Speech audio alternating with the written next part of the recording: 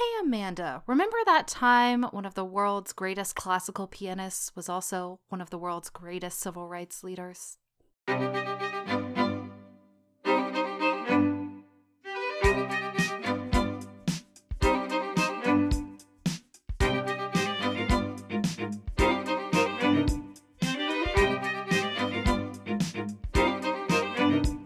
Hello, and welcome to Remember That Time, an historical podcast. I'm your host, Amanda Webb.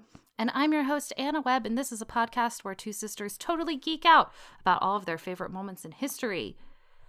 And today, we're continuing Black History Month. Yay! Yay! We're going to talk about Nina Simone. Excellent. Before we do that, would you like a drink update? Of course. Got a little bit of a wild card today. I'm having a smoothie. Ooh, I could see you were sipping on something before we got started, but I could not figure out what it was. I'm just all about health and also wellness. Nice. So I made a smoothie today. I'm not. It just sounded good. Nice. I'm drinking water. Because you're also about health and also wellness. What? Wow. Wow. We're doing great. Yep. It's going well already. Yep. Buckle up. I'm a little bit out of it today. I don't know why. It's just been a long week, I guess. Yeah. I get I it. don't know. So we'll see how this goes. But are you ready to talk about Nina Simone? Yes, I am. Okay. So Nina Simone is born Eunice Kathleen Wabin in February of 1933, February 21st, in a town called Tryon, North Carolina. Her mother is Mary Kate Wayman, and she is a Methodist preacher and also a housemaid. Oh my God. And her father is Reverend John Devon Wayman. And he is obviously also a preacher, and he's also a handyman. And I think I read that at one point he owned a laundromat or something. Whoa, that's so cool that they're both preachers. Yeah. And Eunice is the sixth of 8 children. Too many. That's too many children. And she begins playing piano by ear around the age of 3 or 4. Oh, wow. And she often plays at her mother's church or at the revivals that her mother takes her to. Sure. And by the way, I'm getting some of this information from ninasimone.com, but I'm getting a good bit of it from the documentary that Netflix did in 2015, I think, called What Happened, Miss Simone. And I highly recommend everybody watch it. It's really good.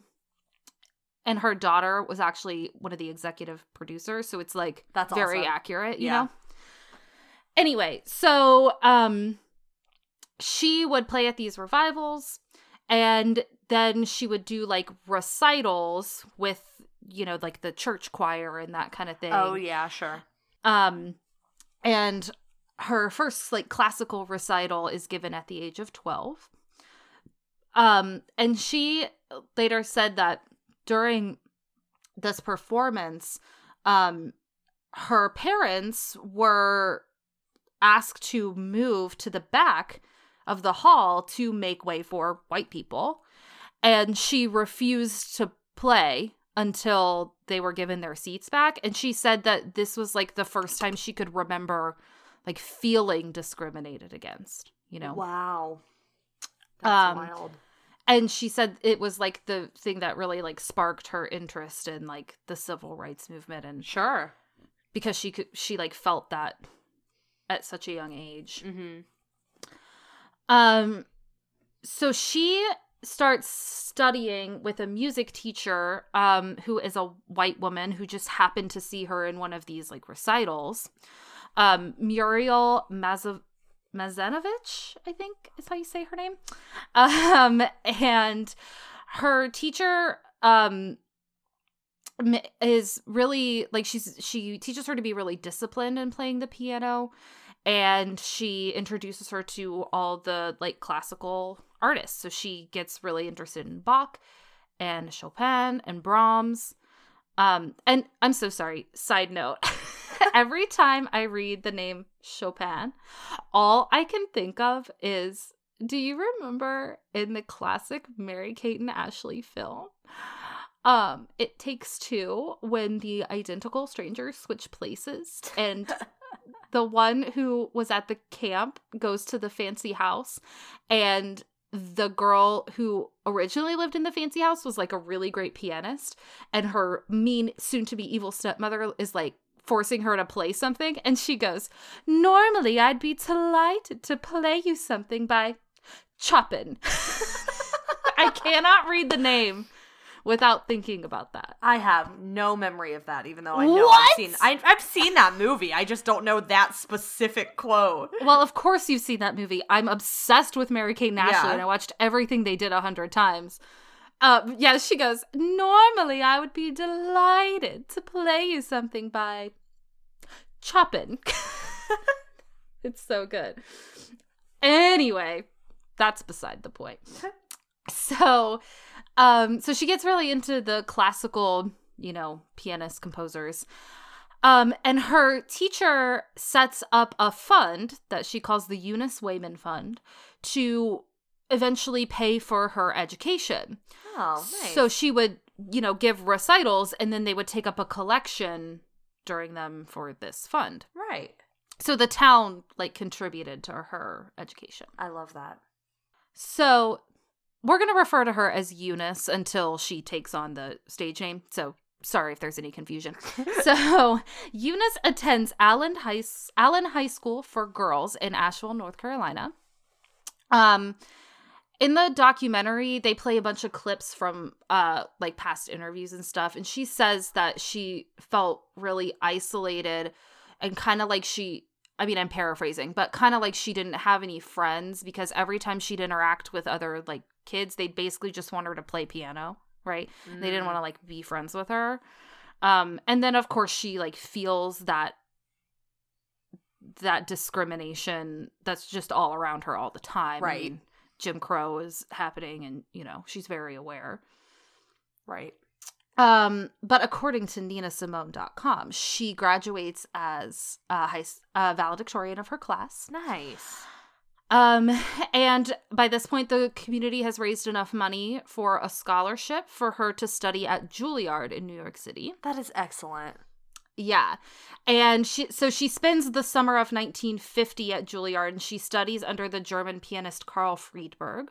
Oh, wow. Yeah, and they work on an audition because she wants to apply to the Curtis Institute of Music, which is in Philadelphia. So he helps her prepare for that. Her family moves to Philadelphia, and then her application is denied. Oh, that's terrible. And she says it wasn't until a little bit later, not a long time, but she says that it takes her a minute to kind of realize oh, it's because I was the black kid. Yeah. Although I read that only 3 people out of 70 some applicants got accepted. So there's also that, but let's be honest. Yeah. She's an incredible pianist. So come on. So after that, she begins taking private lessons with Vladimir Sokolov, who was a professor at Curtis, but she doesn't attend the school, and she can't reapply because at the time the school wouldn't accept people over 21, so she would have been too old by the time. That's a bummer. Yeah. That's not the first bummer we're going to talk about. Well, or that's only the first bummer we're going to talk about, I should say. Certainly, yes. So she takes a job as a photographer's assistant. She works as an accompanist at vocal studios, and teaches piano lessons from her home. And then she takes a summer job in Atlantic City in 1954. And she's trying to help fund her private lessons and also just, make money. Yeah. And she starts performing at Midtown Bar and Grill in Atlantic City, New Jersey. And the owner there basically says, it's great that you come in and play piano, but you're going to make more money if you also sing. We can pay you more if you're a singing act. So she's never been a singer before, but she's well, they're going to give me $90 a week, and that's more money than I could ever hope for. So So I will do that, thank you. Yeah, so she starts singing. And by this point, she's, like, incorporating some jazz and stuff into her, like, you know, her sets. Right. So this is where she starts performing under the name Nina Simone. So we will refer to her as that from now on. She creates the name from a nickname that old boyfriend used to call her Nina, like little one, Nina. And then Simone came from the French actress Simone Signoret. I don't know how to say her name. I'm sorry. And she started using a stage name because she didn't want her very conservative parents to know that she was playing the devil's music in clubs. Sure. So in 1958, she meets this man named Don Ross, who is a beatnik and who also works as a fairground barker, which is like, what? Like, I know logically that's a real job that people did, because where else would we get all the, like, stereotypes of fairground barkers if it wasn't a real thing that people did? But you don't think about how that was a real thing that people did. Yeah. Yeah, and you don't think about, like, I just met this guy. He's a fairground barker. You know? Like, what? But they are not together for long. They divorce after about a year. Oh, wow. And in that same year, she records George Gershwin's I Loves You, Porgy, which is a song from Porgy and Bess, which she had learned from a Billie Holiday album. And it became like a huge hit. Wow. So in the documentary, they play a clip from like an interview where she says something like, you know, we recorded an album and it wasn't meant to be like pushed as the single. It's just that the public kind of picked it out. Right. And it ends up being like her only Billboard Top 20 success in the US. Wow. And then in 1959, this was just an interesting fact. She plays at the Playboy Penthouse. Oh, I'm sure her parents would have hated that. Yeah. There's video of it in the doc. If you want to see it. It's really like cool. Hugh Hefner is so young and he like introduces her and then she plays this song. Right. The same year, in February of 1959, that's when she releases her debut album called Little Girl Blue, and it's on Bethlehem Records. I found this interesting. So she had sold her rights to the record company outright for like $3,000. Yeah, that happens. Yeah. And she ended up losing over $1 million in royalties. Yeah. And also because one of the songs that she had like sold away called My Baby Just Cares For Me was re-released in the 80s. She also lost money because of that and didn't really benefit financially from her first album sales. That is classic. Record company exploits very talented person. Yeah, especially on like your first album, like you don't really know, and she's, you know, a young Black woman who doesn't have like a lot of people in the industry willing to help her, I'm certain. Right. You know, she just was probably in the mindset of, I will take who will take me, because probably a lot of people didn't. Well, and also it was like never really her intention to become like a recording artist. Right. She always said that her biggest like goal in life was to become the first, you know, the most famous Black female classical pianist. That's what she wanted. So, you know, she would start incorporating the jazz because that's what people wanted to hear. But that wasn't her. That's not what she set out for, which is wild because her voice is so suited for it. Mm-hmm. But we'll get back to that at some point, I'm sure. So after that debacle, she signs with a new company called Colpix Records, and they give her the creative control. Oh, that's good. Yeah. And they let her choose like the material that will be recorded. And it's basically in exchange for her signing the contract with them. That's how they get her, as they say. You can have control. 1959, she releases her live album, Nina Simone at Town Hall. And then she starts performing regularly in like Greenwich Village. And again, she's really only playing like popular music to make money, because she wants to keep studying, you know, classical music. And she's pretty indifferent towards the music industry, like in general, and she kind of maintains that attitude throughout her whole life. That's good, because it's rough.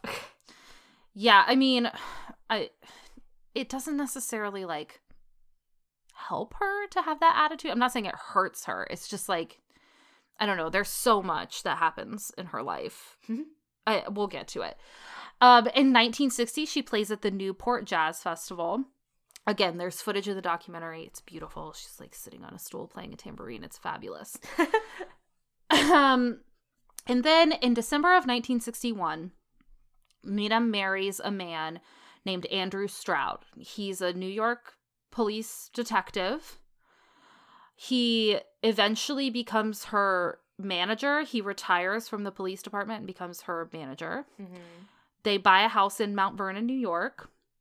They have one child together, Lisa Celeste Stroud, who now goes by Lisa Simone or Lisa Simone Kelly, which is her married name. So she's also very interesting. She's like a Broadway performer. She's amazing. Nice. But it's like not great because Stroud is like very physically and sexually abusive. Yeah, well, I mean, he was a New York cop, so yeah, fair enough. Fair enough. The song "I Put a Spell on You," which we all know, let's be honest, but probably not Nina's original recording. We know the one from Hocus Pocus. Let's be real. Children. Which is also fabulous, but the song was originally written basically about the abuse that she suffered under Andy Stroud. And her daughter Lisa says, like in the documentary, she's like, I think they were both crazy, is how she put it. And she said, this is a direct quote, she said that her mother had a love affair with fire. Ugh. Like she was interested in like violence. Right. And so it was like, she obviously didn't like the abuse, clearly. Abuse is abuse. Right. But she was also not well.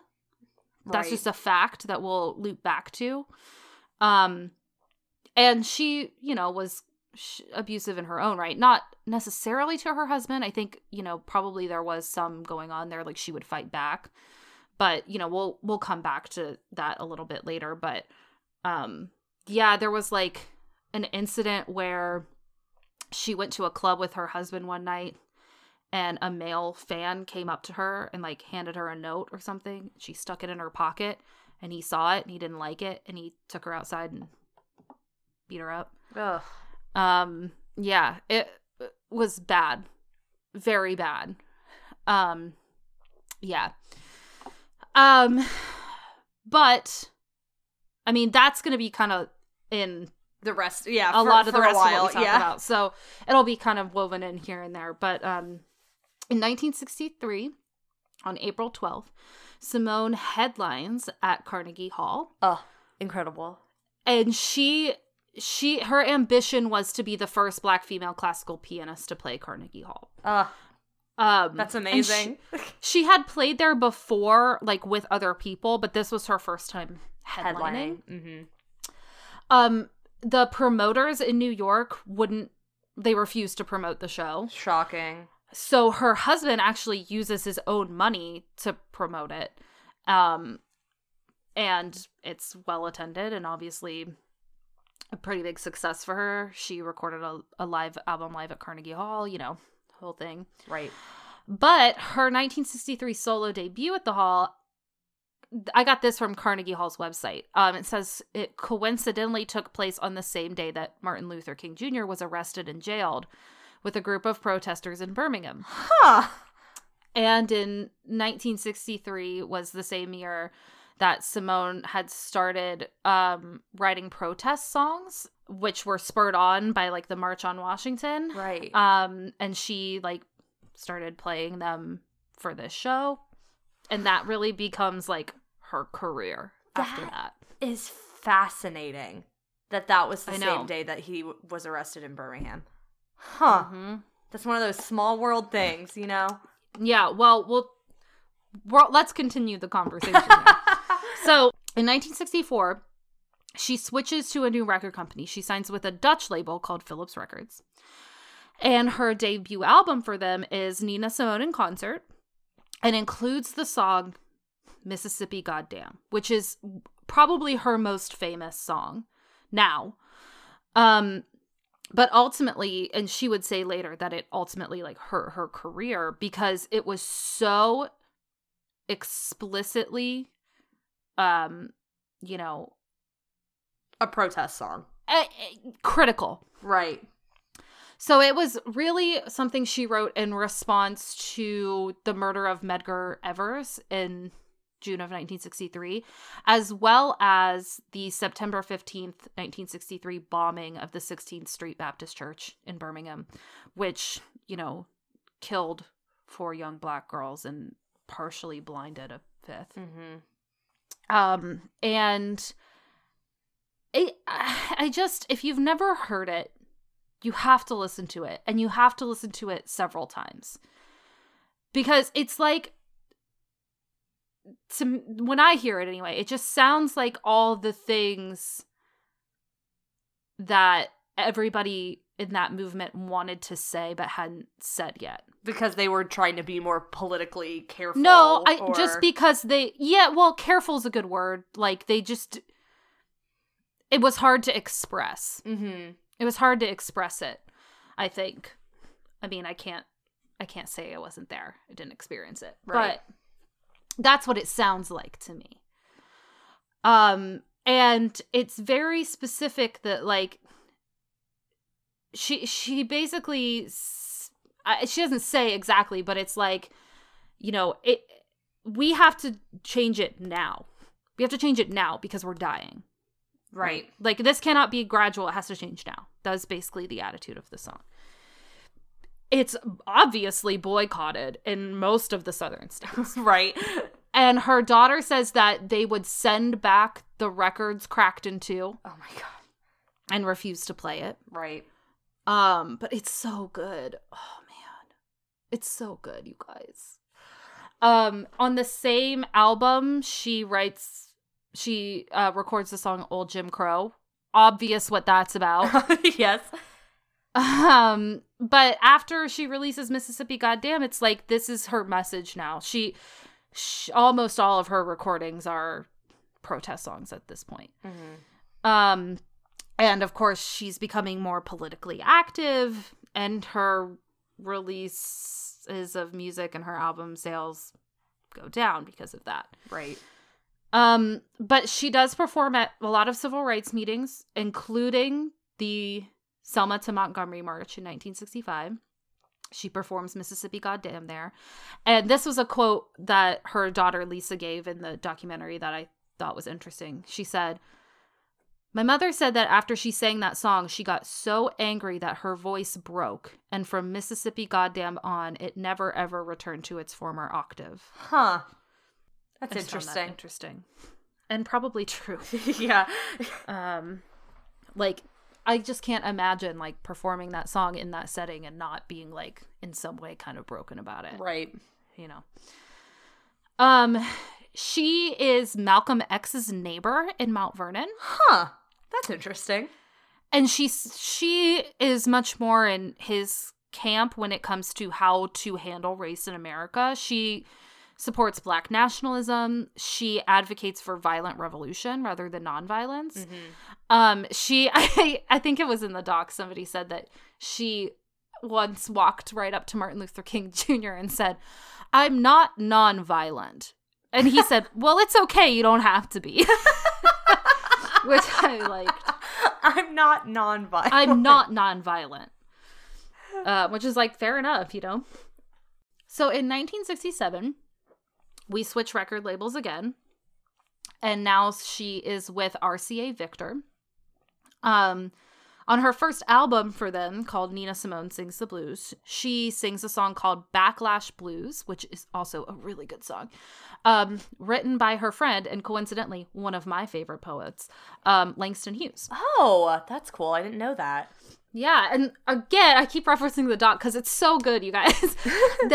Somebody in the doc was talking about she would make friends with like the writers of this time because they had sort of the intellectual capabilities and she had the music, she had the tool to like get it out to there, convey that in a different way. Yeah, so it was like important to her to work with, influential writers of the time to make sure that their words and their thoughts were heard in different ways. Yeah, and in fact, she took the unfinished play by Lorraine Hansberry, who's a friend of hers and who's also the playwright who wrote A Raisin in the Sun. And who also, I think, is Lisa Simone's godmother. Huh. If I remember that correctly. I put it in my notes, but I'm not sure if I heard it correctly. Anyway, so she took that play and turned it into a song of the same name. So this was like a pretty standard for her to take the words of writers and turn them into music to get the message out there. She recorded an album in 1968 called Nuff Said, which had live recordings from the Westbury Music Fair, which took place on April 7th, 1968, which was 3 days after the assassination of Martin Luther King Jr. She dedicated the performance to him and sang a song called Why, in parentheses, The King of Love is Dead, which was written by her bass player, Gene Taylor. It's beautiful. Brutal. Yeah, I want to cry just thinking about the song because it's such a beautiful song. So you can see at this point that her performances are leaning like very political. Yeah. And she would get on stage and basically preach. As part of her performance, and she go. I mean, she was the daughter of two preachers. Fair enough. But she would, that's true. But she would I don't know how to describe it. Again, there's footage in the doc. You just kind of have to see it. She was very outspoken about her attitude of not being nonviolent. Right. She would get on stage and say it. I think we should have weapons, and if it were, or you have to be ready. Right. And this obviously made it very difficult for her to get commercial bookings. Right.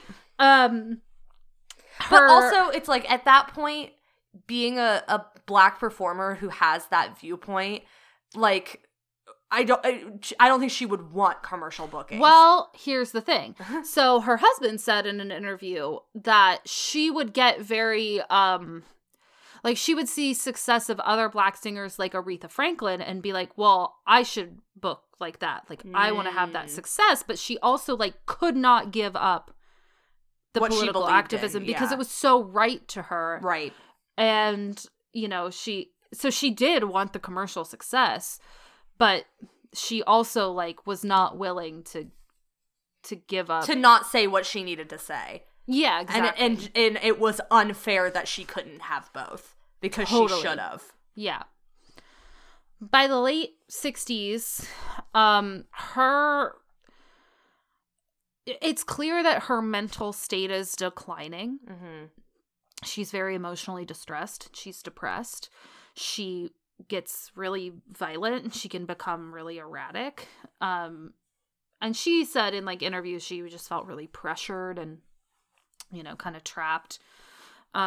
There was a story about her. She went on tour with, oh God, really don't want to use his name, but I will because it's a fact. Bill Cosby. This was before we knew. Right. She went on a tour with him, and she had this kind of fit before she was supposed to go out on stage. She was behaving really erratically, and her husband basically had to walk her out to the piano, sit her down, go off into the wings, and prompt her and pantomime what she was supposed to be doing, and she just watched him and just performed. did it. Yeah. So She was not doing well. Right. In September of 1970, she decides she's leaving. She goes to Barbados. She doesn't quit officially. And she doesn't, like, say she's leaving her husband, but she leaves her ring behind, you know. And he takes this as an indication that she wants a divorce. And also, as her manager, he's in charge of all of her money. So, when she returns to the U.S., she finds that a warrant has been issued for her arrest for unpaid taxes, which she didn't pay as a protest against the Vietnam War. I mean, which is, like, fair enough. So she returns to Barbados basically to evade arrest. I mean, fair. Yeah. I'm not going to fault her on this one. I really understand. A little bit, yeah. She stays there for a while. Apparently she has a, quote, lengthy affair with the Prime Minister, Errol Barrow. Huh. And then eventually she decides, after speaking with a friend, that she wants to live in Africa. Sure. Her friend decides that she should live in Liberia. So she gets a divorce. She moves to Liberia. She's very happy there. However, she has abandoned her daughter and leaves her behind in Mount Vernon. And her daughter says that she was, like, staying with, you know, some other folks. I can't remember if it was family or, like, friends of the family. Mm-hmm. And she said she just came back to the house one day and, like, her dad wasn't there. Everyone was gone. Oh, like, she had been staying with them. Like, she knew her mother was gone, but she, like, came back to the house and everything was gone. Oh, that's terrible. Yeah. Eventually she joins her mom in Liberia. Nina Simone brings her daughter to Liberia when her daughter's in, like, 7th grade-ish. Oh, wow. I didn't realize she was that young at this point. Yeah. We've just been talking about her on and off for a while, and I didn't realize that she wasn't that old at this point. Yeah, well, we've been referencing things she said as an adult. So yeah. It's kind of hard to keep track. She goes to live with her there, and she says that things just, like, changed very much between her and her mother. She said, again, this is a quote from her from the documentary, "She went from being my comfort to the monster in my life. Now she was the person doing the beating, and she was beating me." Oh. And she said that she became very depressed and wanted to end her own life. Mm-hmm. And so when she was around 14, she decided to move back to New York, and she stayed with her father when she came back. So that's really sad. That is really sad. For a lot of reasons. Yeah. Well, it's sad for her, obviously, but then it's also like, well, her mom just had so many unresolved mental health issues, and that's terrible, and, like, oh, gosh, it's just bad. It's all very sad. Yeah. And then she had to go live with her father, who was also an abusive person. Like, she knew he abused her mother. She saw it happen, but where else was she gonna go? Yeah. You know? Man. So Nina Simone records her last album for RCA called It Is Finished in 1974, and she doesn't make another record until 1978, when she's persuaded to go back into the studio by someone from a different record company, CTI Records. She kind of has a little bit of a resurgence in the 80s. She starts performing at Ronnie Scott's Jazz Club in London. She records a live album there called Live at Ronnie Scott's in 1984. And she kind of hops around during the 80s. She lives in Liberia for a while, in Barbados, and Switzerland. She lives in Switzerland for a good amount of time, actually. And eventually she ends up in Paris. And she performs regularly at a little jazz club there called Aux Trois Mailles. For not a ton of money, but, like, enough for her to live on. Mm-hmm. But some of those performances, she, like, some of them she would be too drunk to play the piano, or she would like yell at and berate the audience. She just was behaving in a way that was like, it's so clear there's a problem. Right. And around that time, her then manager, who's no longer her ex-husband, Raymond Gonzalez, her guitarist, and then another friend of hers decide to intervene. That's good. 'Cause she clearly needed help. at this point. Oh. Yeah. So in 1988, they move her to the Netherlands. She moves to a town called, I'm definitely going to pronounce it wrong, Nijmegen? I'm not sure. She gets a little apartment there with the help of her friend. And he lives close by, so he kind of cares for her. A daily caretaker named Jackie Hammond from London is hired to come in and check on her every day. But she was still having like really bad outbursts, and she was very aggressive.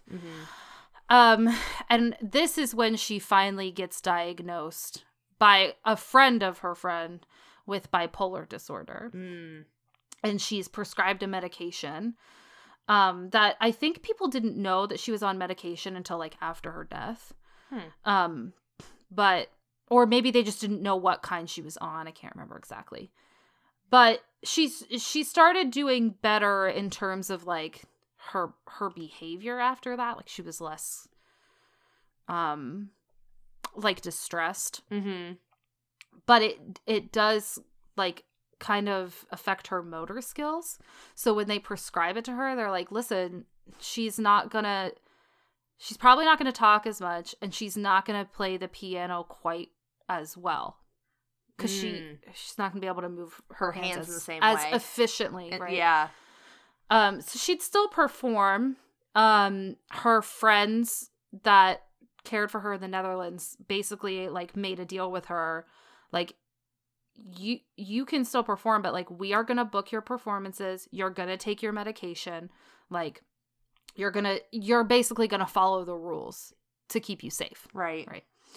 And she agreed to that. So she lived in the Netherlands for a while. She moves to Amsterdam in 1991. And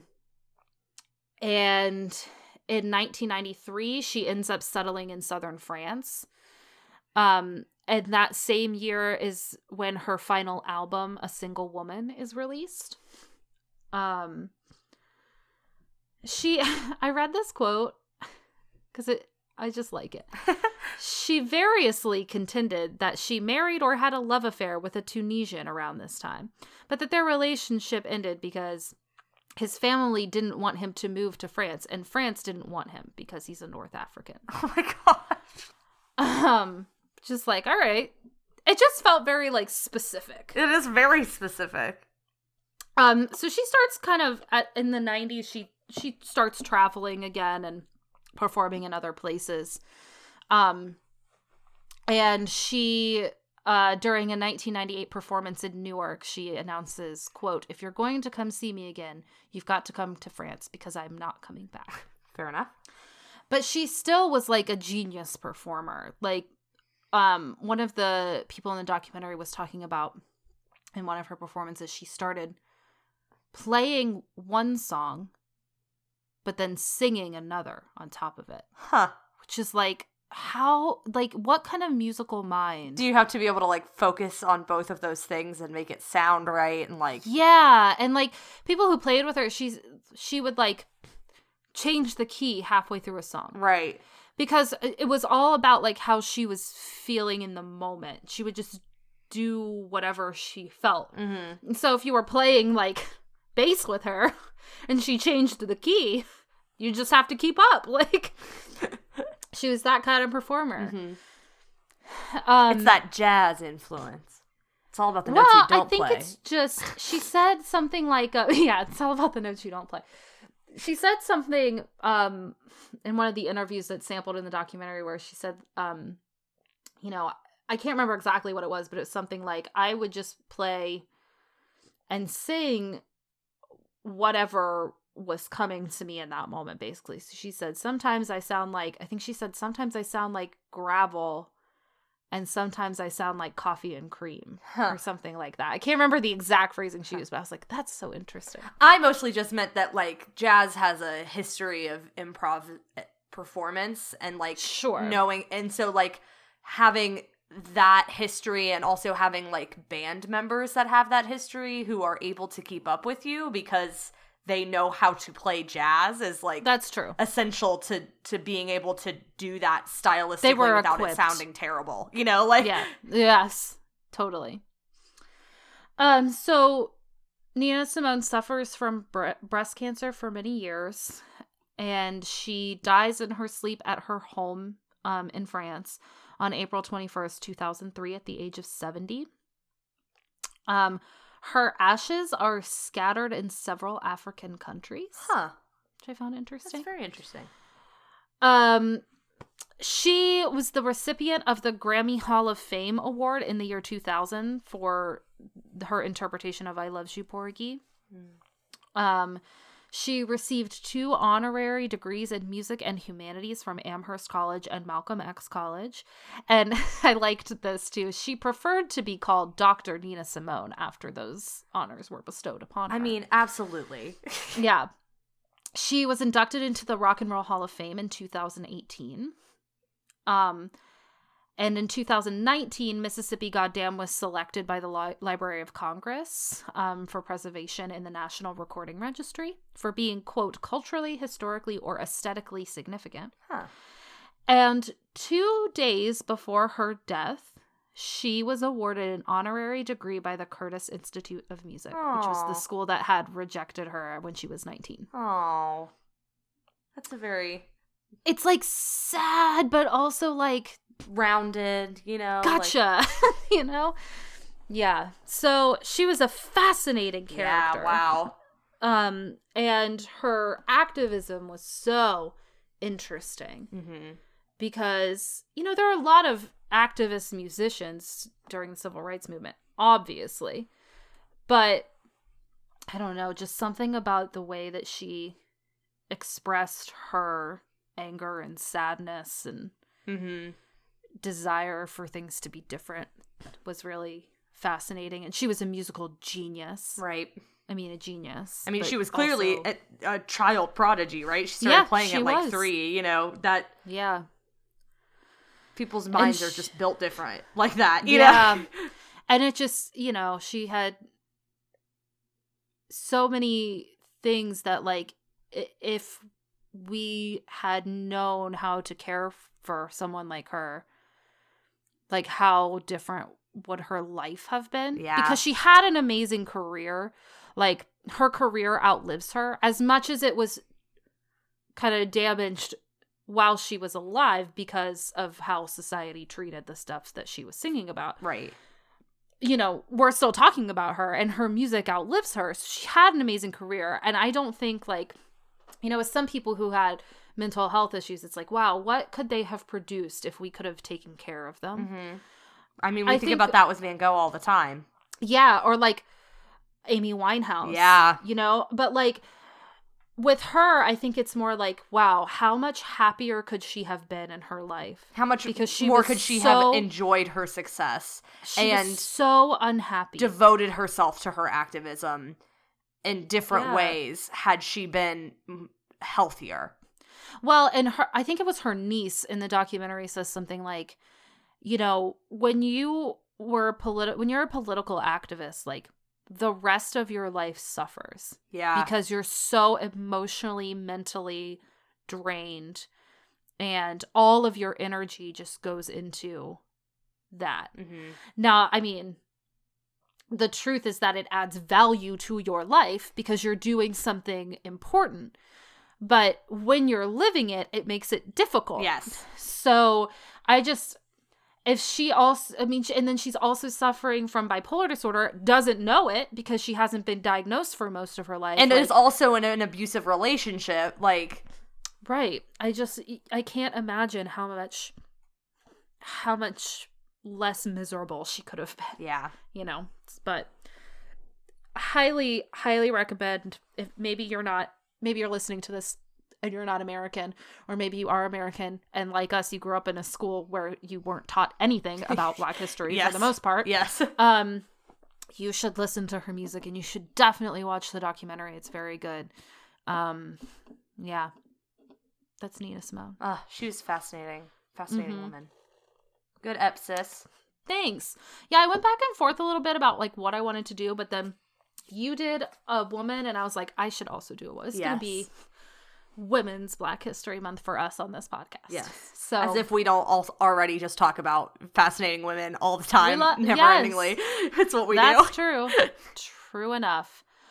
So that's our last ep of Black History Month, because oh my gosh, next time it's going to be March. Oh God. That's Wow. wild. So don't know what's going to happen next time around. No clue. We'll see. We will see.